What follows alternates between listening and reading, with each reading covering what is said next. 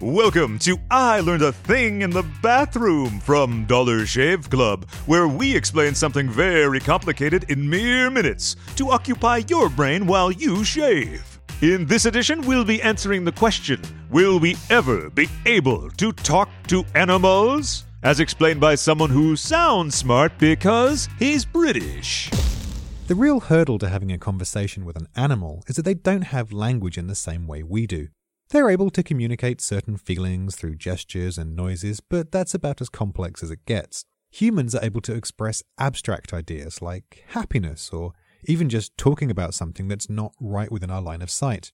While a meerkat can warn the rest of its clan about an approaching snake, they can't talk about the snake afterwards, let alone discuss whether or not it seemed to be in good spirits. It's still communicating something, though, right? Yes, but in the same way babies communicate basic things with us by shouting and crying. We draw a very clear line between this and actual talking when tracking their development. Real language is learned rather than innate. Well, my dog completely understands me, doesn't he? Yes, he does. He does. Don't you, Jeffrey? Yes, you do. Your dog understands the tone of your voice. Try angrily yelling at him that he's a good boy. He is not going to wag his tail. What about birds? My great aunt had a parrot that used to say things like, "Polly want a cracker?" and "Help, help, an evil sorcerer turned me into a parrot." Wait. Parrots, parakeets and the like don't understand the meaning of the words you teach them either. They're just mimicking sounds. They do this for a few reasons. For some, it's a way of mapping out what they perceive as their territory and everything in it, including your great aunt, while for others it's a way of scaring off predators by mimicking other, scarier creatures, including your great aunt. But haven't some animals been taught human languages? Kind of.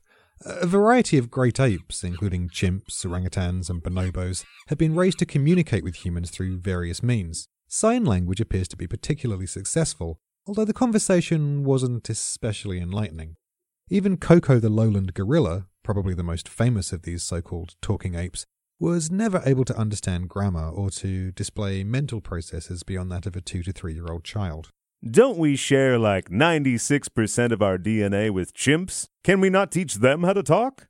Although recent research has discovered that chimpanzee vocal anatomy, lips, tongue, larynx, etc., is similar enough to ours that they could technically speak our words, the sad truth is that their brains aren't developed enough.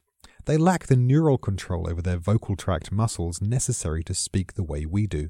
Wait, are you saying that there are some humans that actually use their brains when they speak? Amazing, isn't it? Rumour has it there are still 1 or 2 of them out there. Freaks!